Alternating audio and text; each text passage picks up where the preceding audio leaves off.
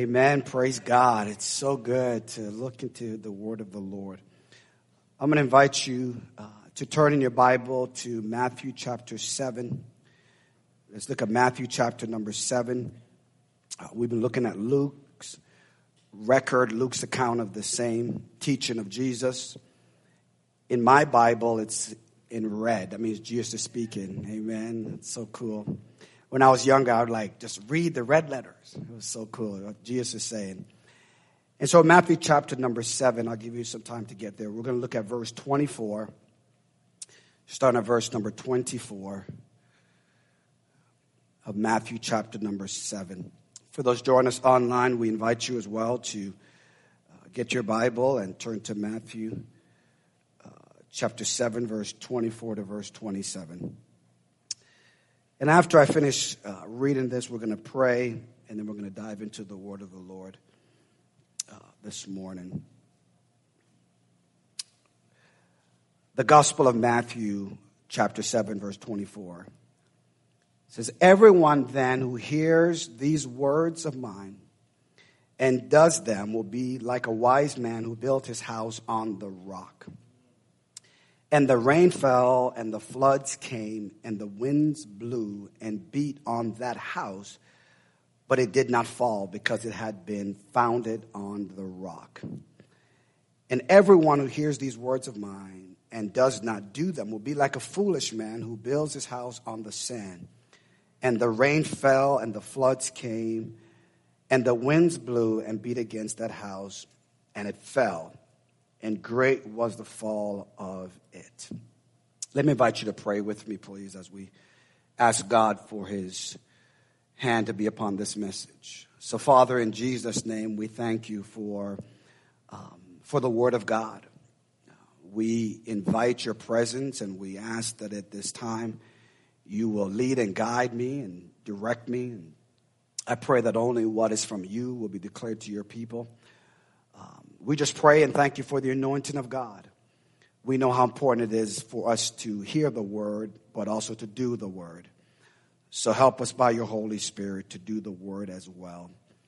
So, Father, we honor you, we thank you, and we praise you in Jesus' name. And say amen.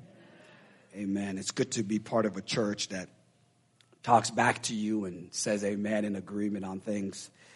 It is interesting when some people are speaking and they would have to say, hey, when I speak, it's okay to talk back to me. That's because they're in certain environments where it's just quiet. No one says a word. And that's okay. But I just like to hear from people who are saying, amen, Pastor, or, ow, that was good, to really get the word in you. So I'm thankful for that. What I want to do today, which I believe is important, is I continue to hear the Lord speak to me as I embark on my 6th year of pastoring this church. And I said, where's the time gone? I just asked Nicole, I said, how old is Anthony? And she told me, I'm like, what? I said, where has the time gone? I've known him when he was first born. And so I want to first thank God that he's keeping me. Amen. Whenever I think and someone tells me someone's age, I'm like, wow, thank you, Jesus, you're keeping me alive. We've got to become people who are grateful to God's mercy. And so I thank him. And so I look upon the 6th year and clearly what he's saying to me is he's going to build his church. Now, being a pastor, it may sound different to you to hear it than for me. But he really wants me to understand that there are platforms that were built that he's going to break down. Because he loves his people too much to have them live or build their life on a platform that's not built by him. He loves me, he loves you too much to continue to have the enemy build things for our name and not for his glory. And so when I think about it, that is what gives me the encouragement. So when I see all that's taking place, he constantly reminds me that, Rowan, I'm building my church. Don't get anxious. I'm building my church. Don't worry about all that's going on. I'm building my church. And so I say this without apology.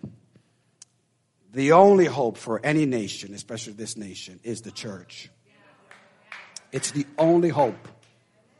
It's the only hope. We are the voice. We are to demonstrate what it really looks like to love God and love each other. The Bible also says that the kingdom of God suffered violence, but the violent take it by force. We are supposed to be in forward movement, not neutral and not in reverse. When the Bible says that Jesus says, I'm building my church and the gates of hell will not prevail against it, it is not that we are the one on the defense. The enemy is the one that's on defense. We are taking territory. Are you with me, somebody? Please understand that the enemy is afraid of you. And so what he does, he deceives us to intimidate us. Because if we ever knew who we were, we would then continue to have forward progress. And we will see things that are happening. It is not far-fetched. It is not something that's a pie in the sky to believe a city can be transformed by the glory of God. And that crime could go down. And that things that are not of God can actually be eradicated.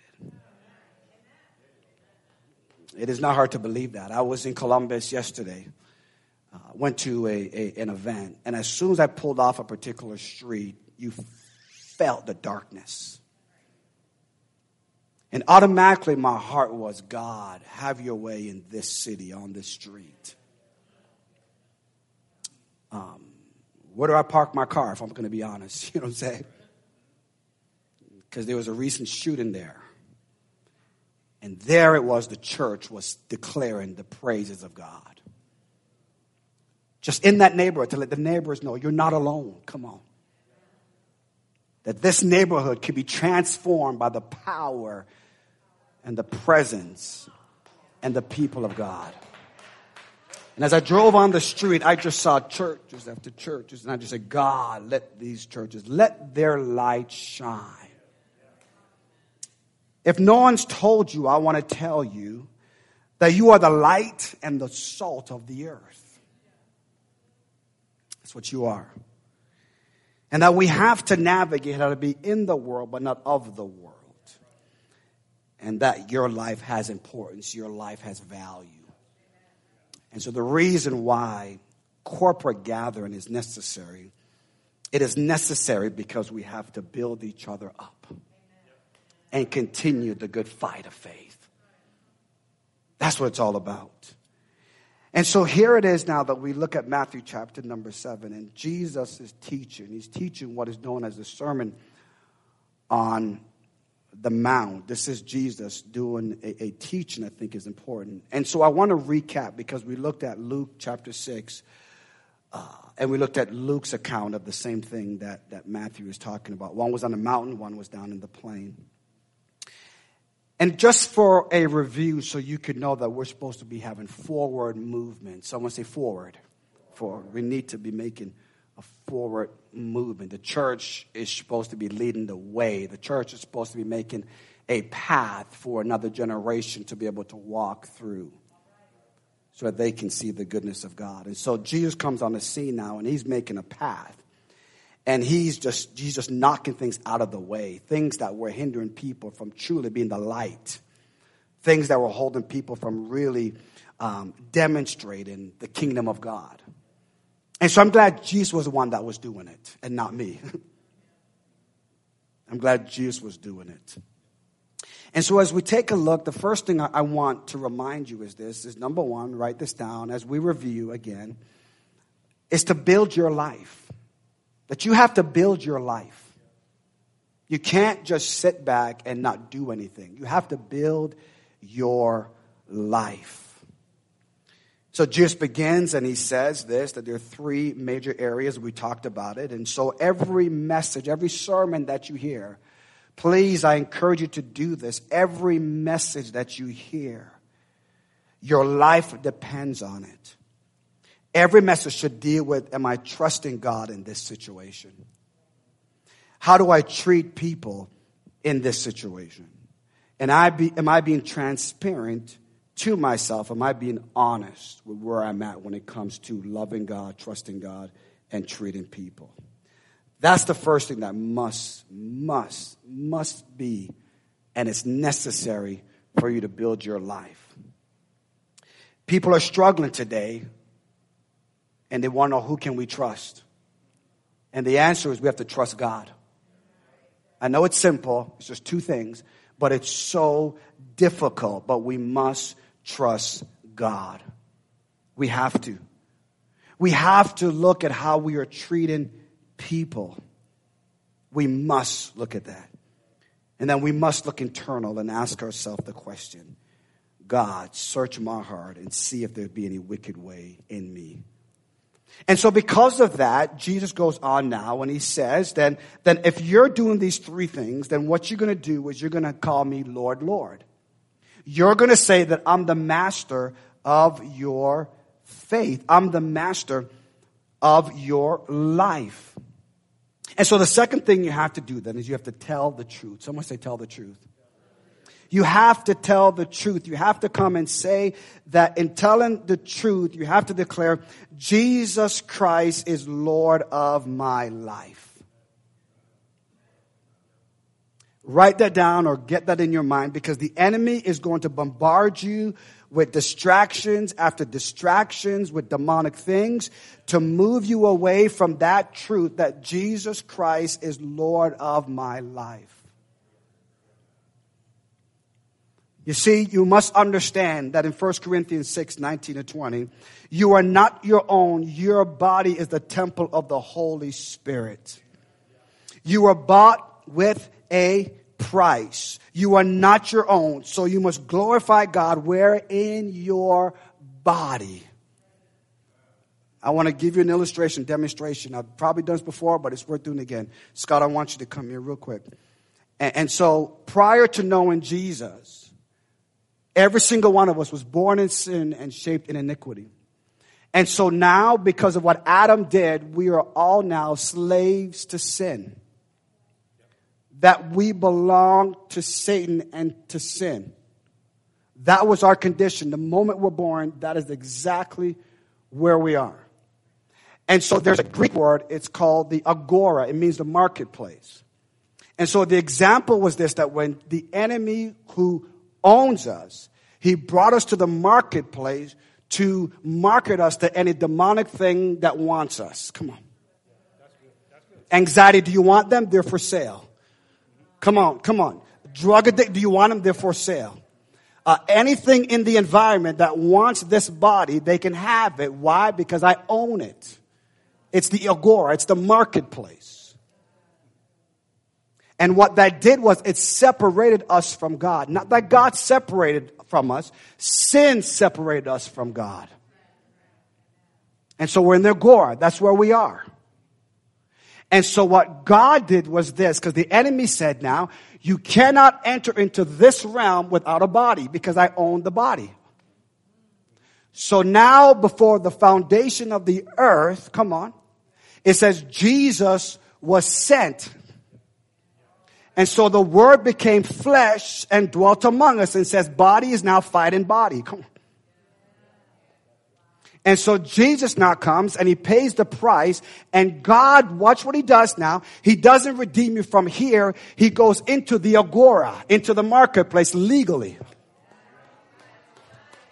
He says, my love, is stronger than any demonic thing. So I step into darkness because I am the light legally. I come into it. Because he has a body. Prove it. That's why if you read your scriptures, the demon would say, I know who you are. And he'd tell him, be quiet. Actually, he was more bold than that. Shut up. He would tell the demons who recognize that I know he's in a body, but that's the word. And if he speaks if he just speaks a word, it has to come to pass. And so he comes into the agora. I'm telling you how he's making a path for us.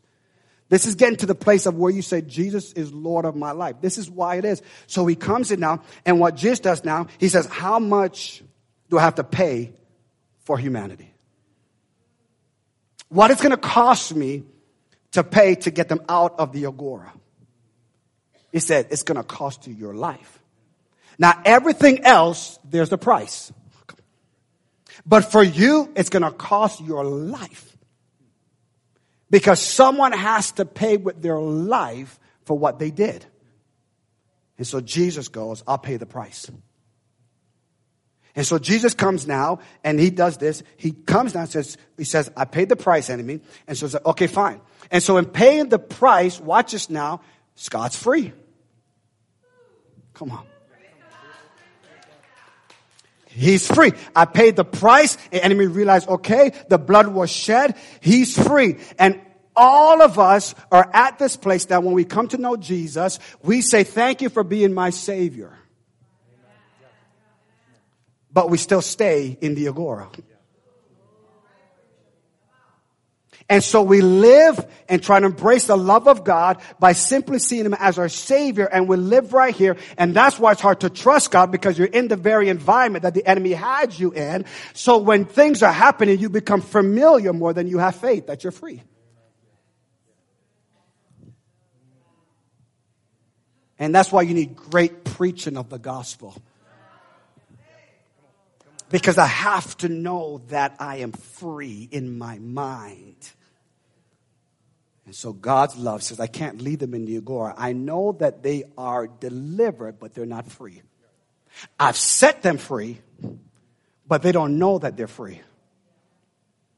And the enemy is now saying, as long as you stay here, come on, I could bring temptations that will cause you not to know how free you really are. And so he comes now and he says, okay, I paid the price, but you're still here.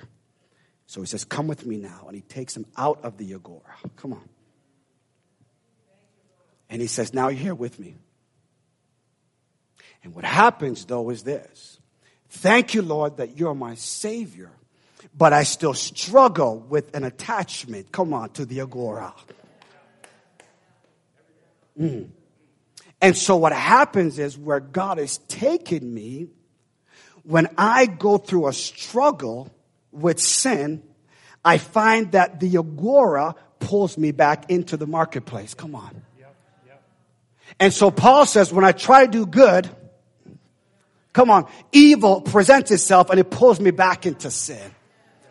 And he says, what a wretched man that I am. Who can deliver me from this bondage of sin? And he says, thank God who gives me the victory. And so when we come out and we're here, Jesus now recognizes you can't keep living back and forth in this tension.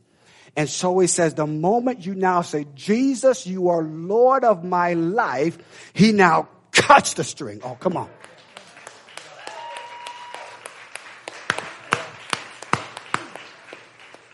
And now he says, you are free, and now you recognize Jesus is Lord of my life because I'm now a slave to Christ. Oh, come on. Oh. Because what he did in the agora was absolutely the greatest demonstration of love that there is. And now I'm free. And he now says, okay, Scott, now that you're free, don't call me Lord, Lord, and don't do what I told you. Because I own you. Oh, God. Thank you, Scott. You can go down. Amen.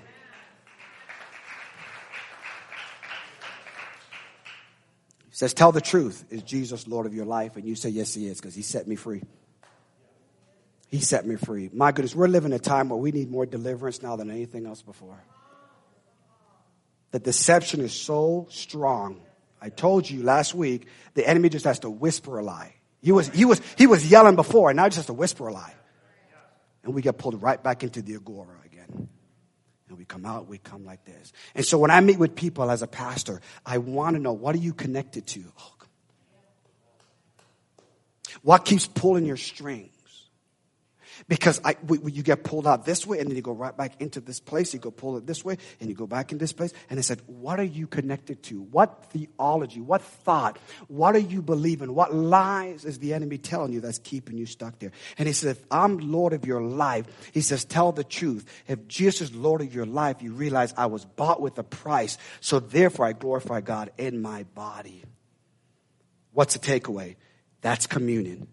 That's where we have communion. That's what happened last time we got together. The Holy Spirit came in this place, and I left. Thought church was over, but you all stayed. And I'm like, well, I'm not going to have them get all the blessing. I came back in, and people are still here just worshiping God. And the Lord says, throw out communion so people can get it and have communion. Listen, I'm going to encourage you right now to build your life. You must commune with the Holy Spirit every single day, because the Holy Spirit dwells in your body, and the enemy doesn't want you to know that.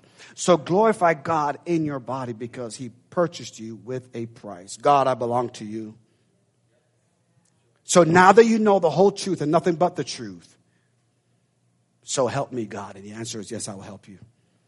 Because Jesus is saying this, that my lordship is both necessary and non-negotiable. It is necessary and non-negotiable. I am the Lord of your life, because I'm Lord of all of your life. Because I've set you free. Are you with me so far? That's how you build your life. So you want to encourage somebody, ask them, is he Lord of your life? In every area. Are you trusting God in this area? But it's difficult. I know, but we have to trust God with it. Why? Because look what he did. Look what God did by sending his son Jesus Christ into your life. And the thing is this, that God is consistent. He really is.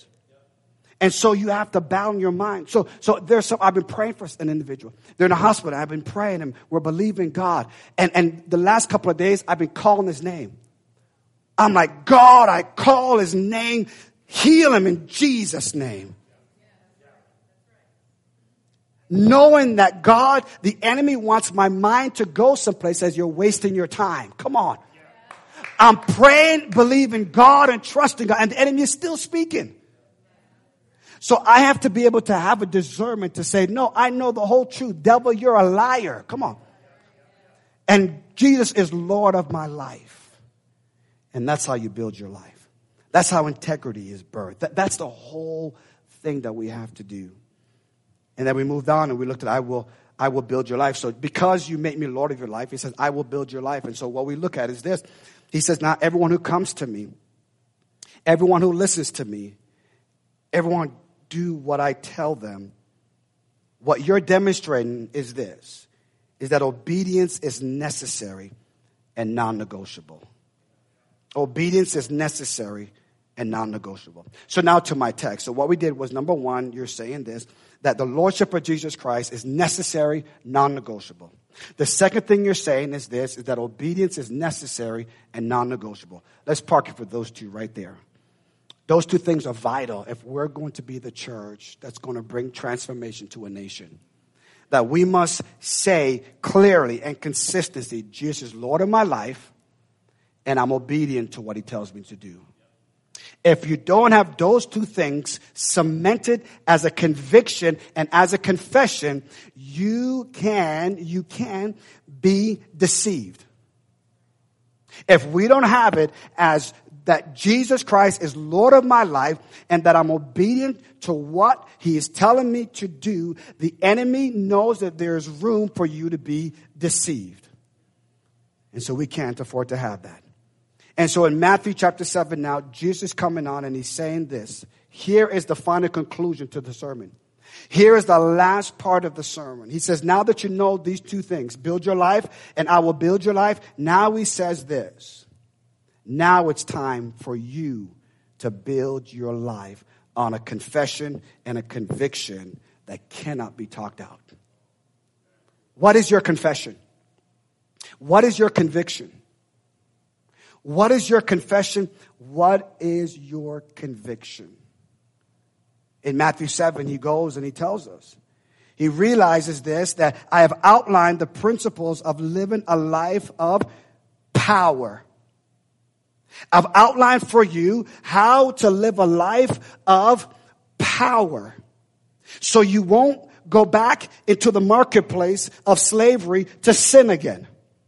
I've given you the principles of how to live a life of power. I've taught you about the kingdom of God and the power of God as well.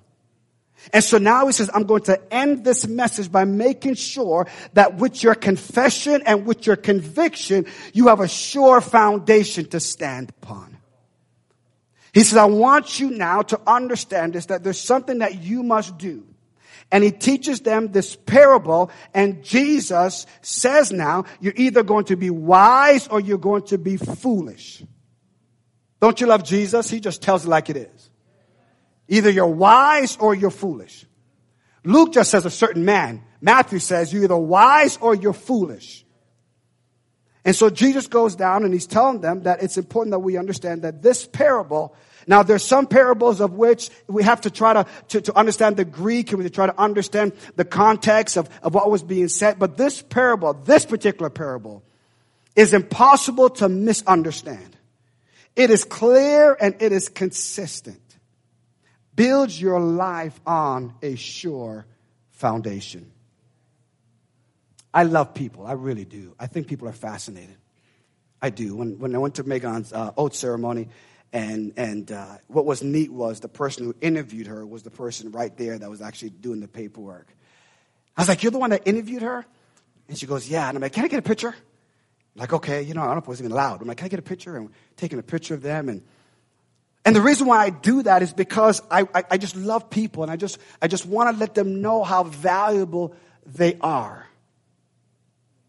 And so as a church, because we love people, we have to be clear and consistent with our message. We have to be. We have to get clear. We have to say, okay, there's a wise builder and there's a foolish builder. And so we have to understand now, which builder are you? Which one are you? Because people need to know, are you building your life on a sure foundation? Help me, Jesus. Here's why. Because when I meet with people, the first thing that I want to hear from them is, tell me what's going on in your life. That's the first thing. Tell me what's going on in your life. I want to know what's happening in your life, because here's the deal. Because I think it's important that you understand that in hearing what's going on in your life, it gives me an opportunity to see, God, I pray that you move in this person's life because they have great value and worth. Are you hearing me? And the reason why I want to know what's going on in your life is because this is the case. Life is complicated. Someone write that down. Life is complicated and full of challenges. There are people that don't get out of bed because they just can't make a decision anymore.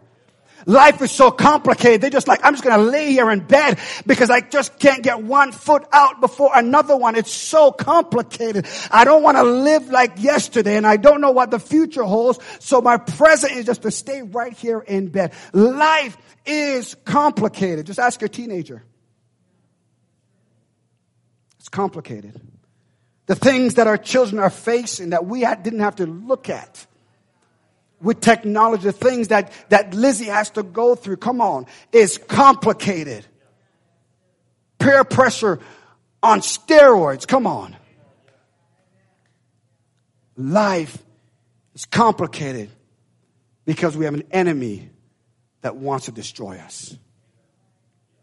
And so life is complicated. And so in looking at this, Jesus is saying you have to build a sure foundation. He says, I'm giving you the principles to live a life of power. Why? Because there's people that you're going to engage. And if you engage with them, they're going to say, life is complicated, man. And I don't know who to trust. I don't know what to trust. I don't know who I can be vulnerable with. I don't know who I can share this with. Life is complicated. And here's your response. Someone say, what should I tell them? Come on. Say it again. What should I tell them? When you're on a sure foundation and when you're a wise builder, you will tell them this. I know life is complicated, but Jesus is not complicated. Oh, come on. Jesus is not complicated. Because he lived on earth. Come on. And he went through all the things that you're going through, that I went through. So here's the deal. When life raises its ugly head, I look to Jesus, who is the sure foundation of my life. Come on. That's why I give God praise and give him glory for Jesus. Life is complicated, but Jesus is not complicated. It says people who have a confession and a conviction. They don't deny the pressures of life. They just welcome the presence of Jesus in their life. That's what they do. Life is complicated. Man, 2019, 2020, that ought to tell you, I've never lived what I'm living now. And I tell people all the time, part joking, but part reality. I'm glad I have no hair because I'd be pulling it all out. How to navigate a church that's on rough waters where people want to bail out. Come on. And where people want to take the helm and direct it where they want it to go. Come on. How do we navigate these rough waters? Life is complicated. How do you handle someone's personal experience of what they believe to be reality for them? How do you minister to people that don't think like you? How do we do it? Well, if you're not involved in their life, you don't care. And we ought to be the number one people, or we should be the only institution that says, hey, we care about your life. Here's why. Why do we tell people that Jesus is not complicated? Here's the answer. Because he's the center of our destiny. He's the reason why we live. Stay with me, please. He's the reason why we live. From 1988 till now, when I've been walking with Jesus, the only reason I haven't lost my mind is because I keep going back to Jesus. Come on. There's been days where it was really close. Come on. There are days when I'm driving my car. Can I just be honest and transparent? There are days when I'm driving my car when Megan's texting. I'm not answering the text. Come on. And I'm seeing a light pole and I'm thinking to myself, I can just drive into the light pole right now and just end it. Come on. Everything will be okay. Life is complicated, even for this bald-headed preacher. Come on. And what protects me is God sends his word. Come on. It says, but Jesus, Rowan, saved your life. Come on. And I moved the car over, then I answered her text and said, thank God you called. Come on. And there are people sitting in your seat right beside you, family members thinking the same thing, but who can they tell that to? They need to find someone with a solid foundation that can say, listen, I know what it's like to go through that struggle. I know what it's like to face that trauma. I know what it's like. I know what it's like to face a violation of which I didn't welcome. Life is complicated. Human trafficking, come on. Life is complicated. Tornadoes and all those things that destroy. Life is complicated. And the church is saying clearly and with consistency, it is time that you build your life on a sure foundation. Life is complicated, but Jesus is not. The second point to this parable is this. Here is the challenge we have, though. Because Jesus brings it to a place of where he's saying, listen, I want you to imagine yourself in the story. So when he gives a parable, he doesn't just want you to read a good story. He wants you to see yourself in the story. That's what he wants. Where does Ro fit in the story? Where does McKenna, where do you fit in the story? That's when it gets interesting. Because when you put yourself in the story, you realize now he's not talking to my neighbor, he's talking to me. And so when you find yourself in the story, here is what the religious people did. Here is what people do when they find themselves in the story that doesn't fit up to their narrative or to their agenda. They realize, though, that though Jesus is not complicated, Jesus, though, is Lord. And so if I invite him into my complications, if I invite him into my life, he's going to challenge me. He's going to want me to see things from his perspective. So what we do is this. The challenge is to change the story. We don't like the way the story is written. We don't like what God has written. So we're just going to change the story to fit my narrative. Are you with me, somebody? And so what happens is this. We read the parable and we realize that I play a part in this as well. The question is, am I foolish or am I wise? That's what he's asking us this morning. And he's saying because life is complicated, but because Jesus is not, he says it's time for you to be challenged to listen, and says, don't change the story of redemption. Come on. Don't add to it. Don't take away from it. Come on. The story of redemption is perfect in the way that God has orchestrated. Can anybody help me out this morning? That the story of redemption is perfect. You don't got to sugarcoat it. You don't got to soften it. Come on. You just got to tell it. Don't try to change the story. So you're telling someone that says life is complicated. You're trying to tell them how to get out. And they're like, well, I don't like that. I don't know what you want me to tell you then. But that's the story. That's the story. Jesus is saying, after everything I've said, this is the story. So we tell our teens, we tell our loved ones, we tell our family, the challenge is that you're going to want to change the story, but don't. It's his story. So the question becomes today, TGP, where are we in the story? Are we building a church that's on a solid foundation, or are we going to build a church based on the culture and the metric of man? Are we finally going to build a church that's some solid foundation so that when a year like 2019, 2020 comes again, come on, are we going to be tossed this way and tossed that way? Come on. And people tossed out of the boat and some tossed over this way and some are drowning and we're still sailing along where people are drowning. No, we got to stop the ship. We got to say, geez, are we even going the right direction? So the challenge is to change the story. I don't believe God anymore. You change the story. Well, God didn't come. You change the story. Well, if God would, you change the story. Well, what about you change the story? Well, what about this? You change the story. What about you're changing the story? Don't change the story of redemption. Continue to believe in it because people need something to believe in. Where am I in the story? He says, everyone who hears these words. And now we get to the real meat of the message. He wants us to understand that you are a master builder.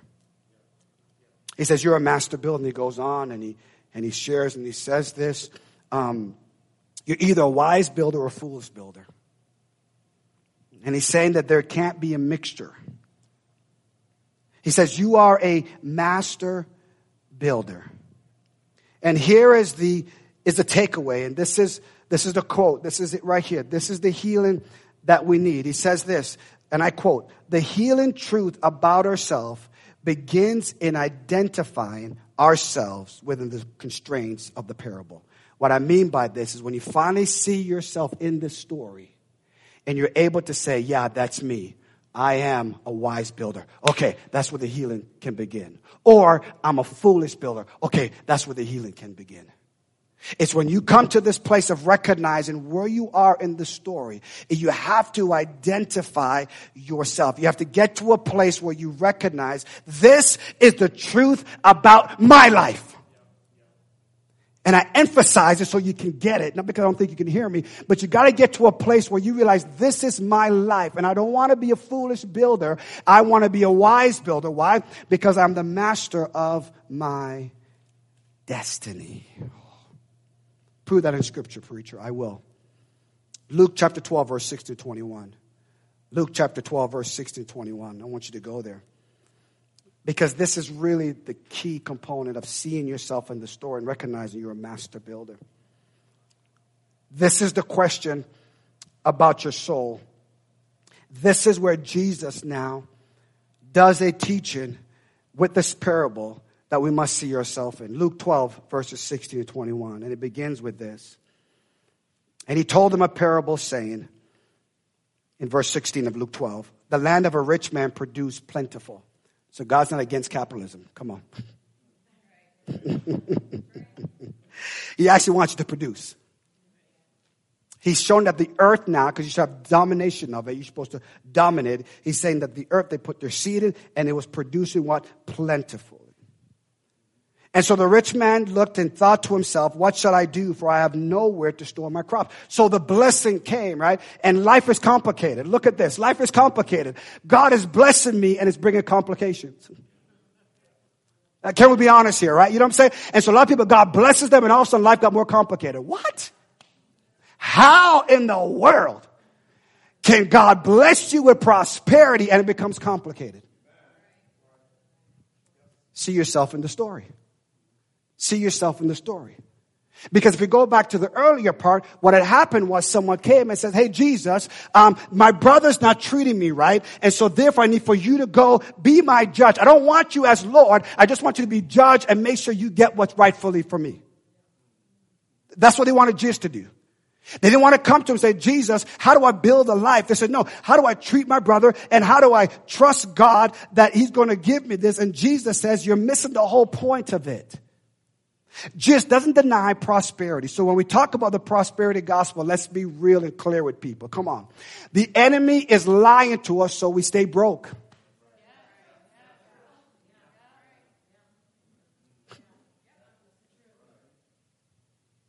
He doesn't want the gospel to be funded to go all over the world. Come on, somebody. And so he brings a mindset to us and we miss what is being said.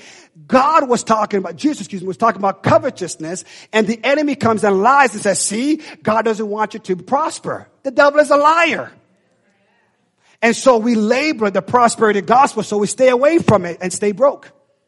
But we got people who don't know God. Come on, don't honor God, don't fear God. Come on, somebody, you know what I'm saying? Driving all these different things. And what do? We envy it because we don't think we can get it. So we complicate life by listening to the lies of the enemy. Write that down right there. We complicate our lives because we listen to the lies of the enemy. And Jesus said it's not complicated. It's about covetousness. It's about covetousness. He's telling us right here. So when I see people who says, oh man, God bless me. But now I'm like, what? How could God bless you? It makes it complicated. Now you're changing everything you know. If God bless you, you're going to be more. God, bring it more. Come on, bring it more. God, if you're blessing me, come on, I want to be a blessing. If you're bringing more blessing, I want to give it to every single person that I know, because I want people to know that God is so good. He's blessing us. Now, money is not the answer to everything. It's not number one, but it's a close number two. The proverb says that money answers things. Come on, somebody. Right? So when we have to sit here and be like, hey, let's have a bake sale for something. Come on. There's people right now that God wants to drop a revelation in you that you can produce a product that people can get and use. Listen, not everybody's broke during coronavirus. Come on, somebody. Some people's income went up. What? In the midst of a pandemic, people are prospering? Yes. So please, it's about covetousness. It's not about you going and I want all this stuff, because we're going to see how Jesus dealt with it. And so let's stop being afraid of God's prosperity. Come on, somebody. Let's stop being afraid of it. Come on, as a church. Let's stop it. Because your mind is limited in what God wants to do in this nation, in this city. And that's what it is, right? You've been watching stuff. You know what I mean? Just read God's word and realize that he's not afraid of people prospering. He says it right here. He says it right there. And he thought to himself, what shall I do? I have nowhere to store my crops. And he said, I will do this. He's talking to himself. He's saying this complication is causing me to have to talk to myself. We do it all the time, don't we? When's he going to finish? That's you talking to yourself. Come on, somebody. Or you could be preach, or preach. Come on. I'm going to lean to the second one. Preach, or preach, right? And so he's talking to himself and he says, what shall I do? And he goes, here's what I will do. I have this great idea. Not trust God. Look at this idea that I have. Not treat people. Look at this idea that I have. He says, I will tear down my barns and build larger ones. Oh, look at what he's saying right there. And there I will store all my grain and my goods. And I will say to my soul, you have ample goods laid up for many years. Relax, eat, drink, be merry, and miss what God has for you. Come on. And that's what we're seeing if you define the American church. Now, the church in America, let me be clear. You think you keep hearing me say it over and over again. There's a big difference between the American church and the church in America. Now, I'm going to say something. I'm not saying thus saith the Lord. This is my thought of walking with the Lord. And my love for this nation. I love this nation. Although I was born in one nation and was brought to another nation. God called me to this nation. And one of the things I want people to understand is this, is that there's the American church, and what I believe is going to be the greatest threat to this nation, oh God, is where they make a religion that the American church buys into so they don't challenge the culture. Come on. It says if you follow this religion, you can still relax, don't need nothing. You can eat, don't need nothing. You can drink, don't do nothing. You can be merry, don't do nothing. Next thing you know, it's the mark of the beast.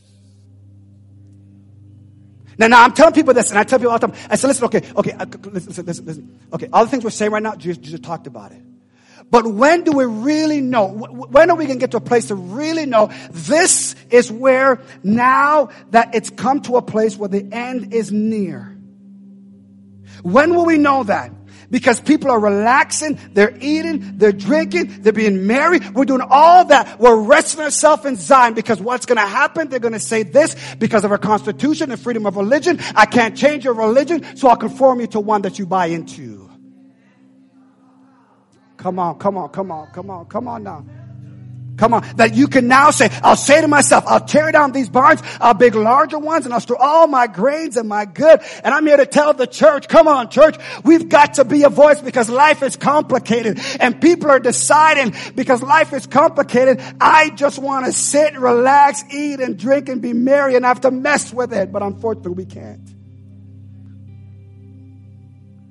I say to my soul, you have ample goods left for you. We talk about the church in Revelation, the seven church. And their biggest thing was they said, we have no need for God.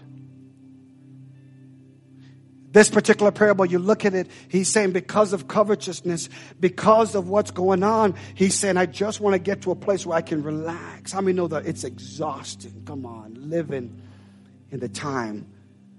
The debates, the battle, everything that's going on. I just want to tear down these barns and build a larger one so that we can just relax, eat, drink, and be merry.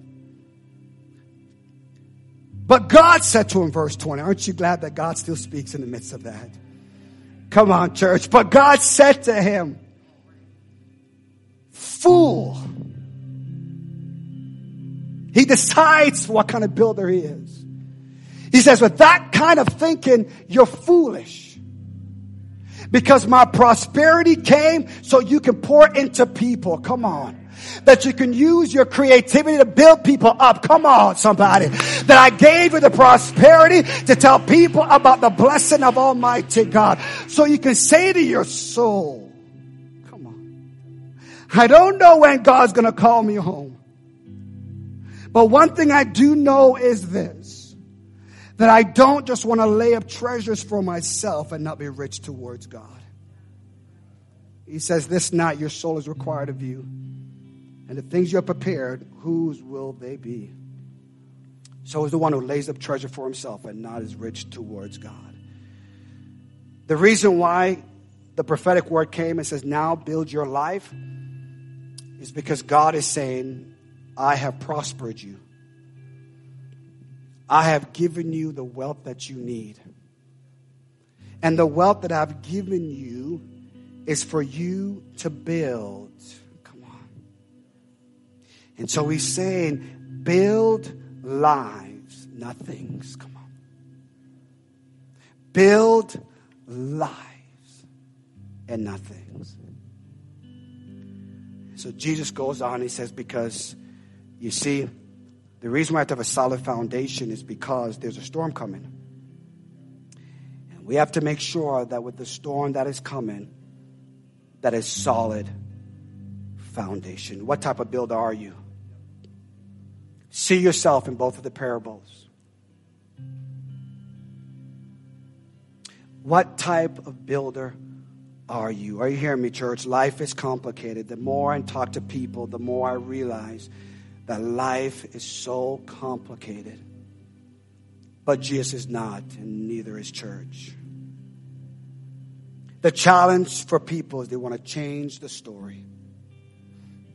Isn't it amazing that some of the things you've gone through, and when you get to a point where you recognize that God was always there, the story becomes his story? Come on.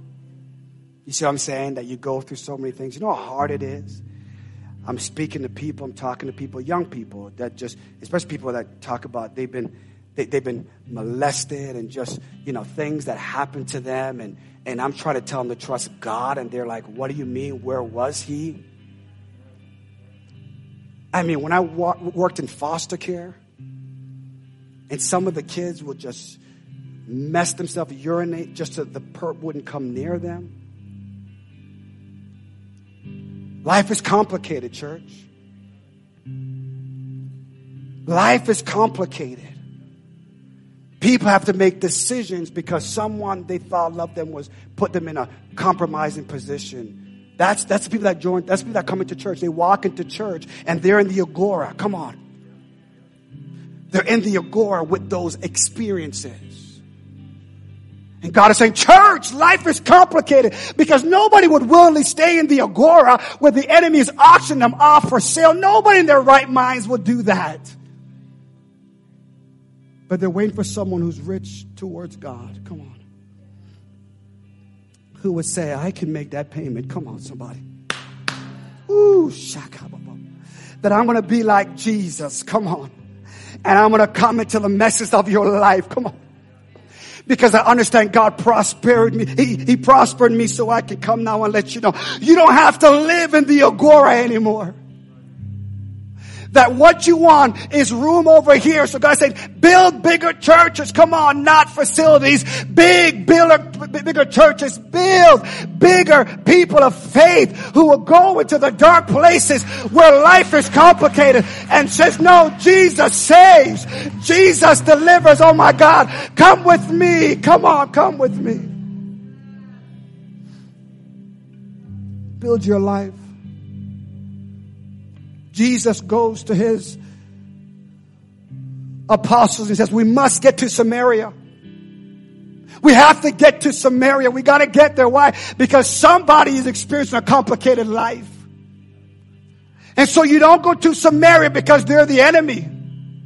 You don't go through Samaria because they built a temple unto themselves where there was a division between the Jews and a division between the Samaritans because of who they married and mixed with. And so all of a sudden now we have a division not caused by God but caused by man. Oh my goodness. And they're both in the agora. And so Jesus now comes in John chapter 4. He goes to the woman at the well because he says life is complicated. You don't come to the well by yourself. No, that's why we're having sister to sister. You do things together as lady. But when she's by herself, she's saying that life is complicated and nobody wants to mess with my mess. And Jesus gets there. He says, you can't live in the agora. You can't live there. And he has a conversation with her. And he realizes now, and she realizes now, that Jesus is not complicated. He gives a simple message that she drops the bucket and she runs back into the city and says, come see a man who told me everything. You see, life is complicated. People don't know what direction to go. Wait till the midterms. Come on, somebody. Can we be honest, right? Complicated. But Jesus is saying to his church, you are the master builder of your destiny. Now be wise and build your life so there's room for others to come on in. Come on. That's the message right there. Build your life so there's room for other people to come in that I'm taking from the agora so they can come in and can say, Jesus, you're not complicated. With every head bowed, every eyes closed.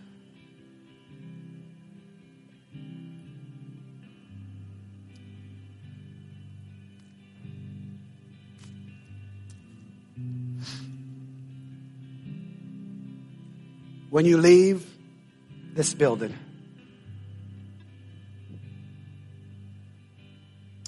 you're going to meet people who are going to say, or who's living a complicated life. financially, emotionally, mentally, physically. What do we do? I want to encourage you to tell them, build your life on a solid foundation. You're going to need it. You're going to need to have your life built on a solid foundation that's based on conviction and based on confession. Listen to their story. Please listen to people's story. Listen to their experience. Because the challenge is that they want to change the story.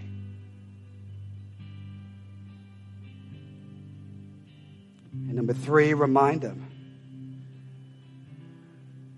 that God has prospered them so that they can build their life and welcome other people into their life.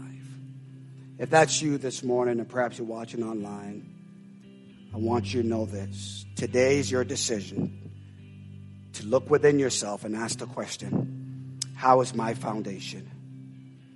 How solid is my foundation? Father, we need you right now more than anything. Deception is running so rampant. God, how do I make my next decision? What do I tell myself about this particular issue?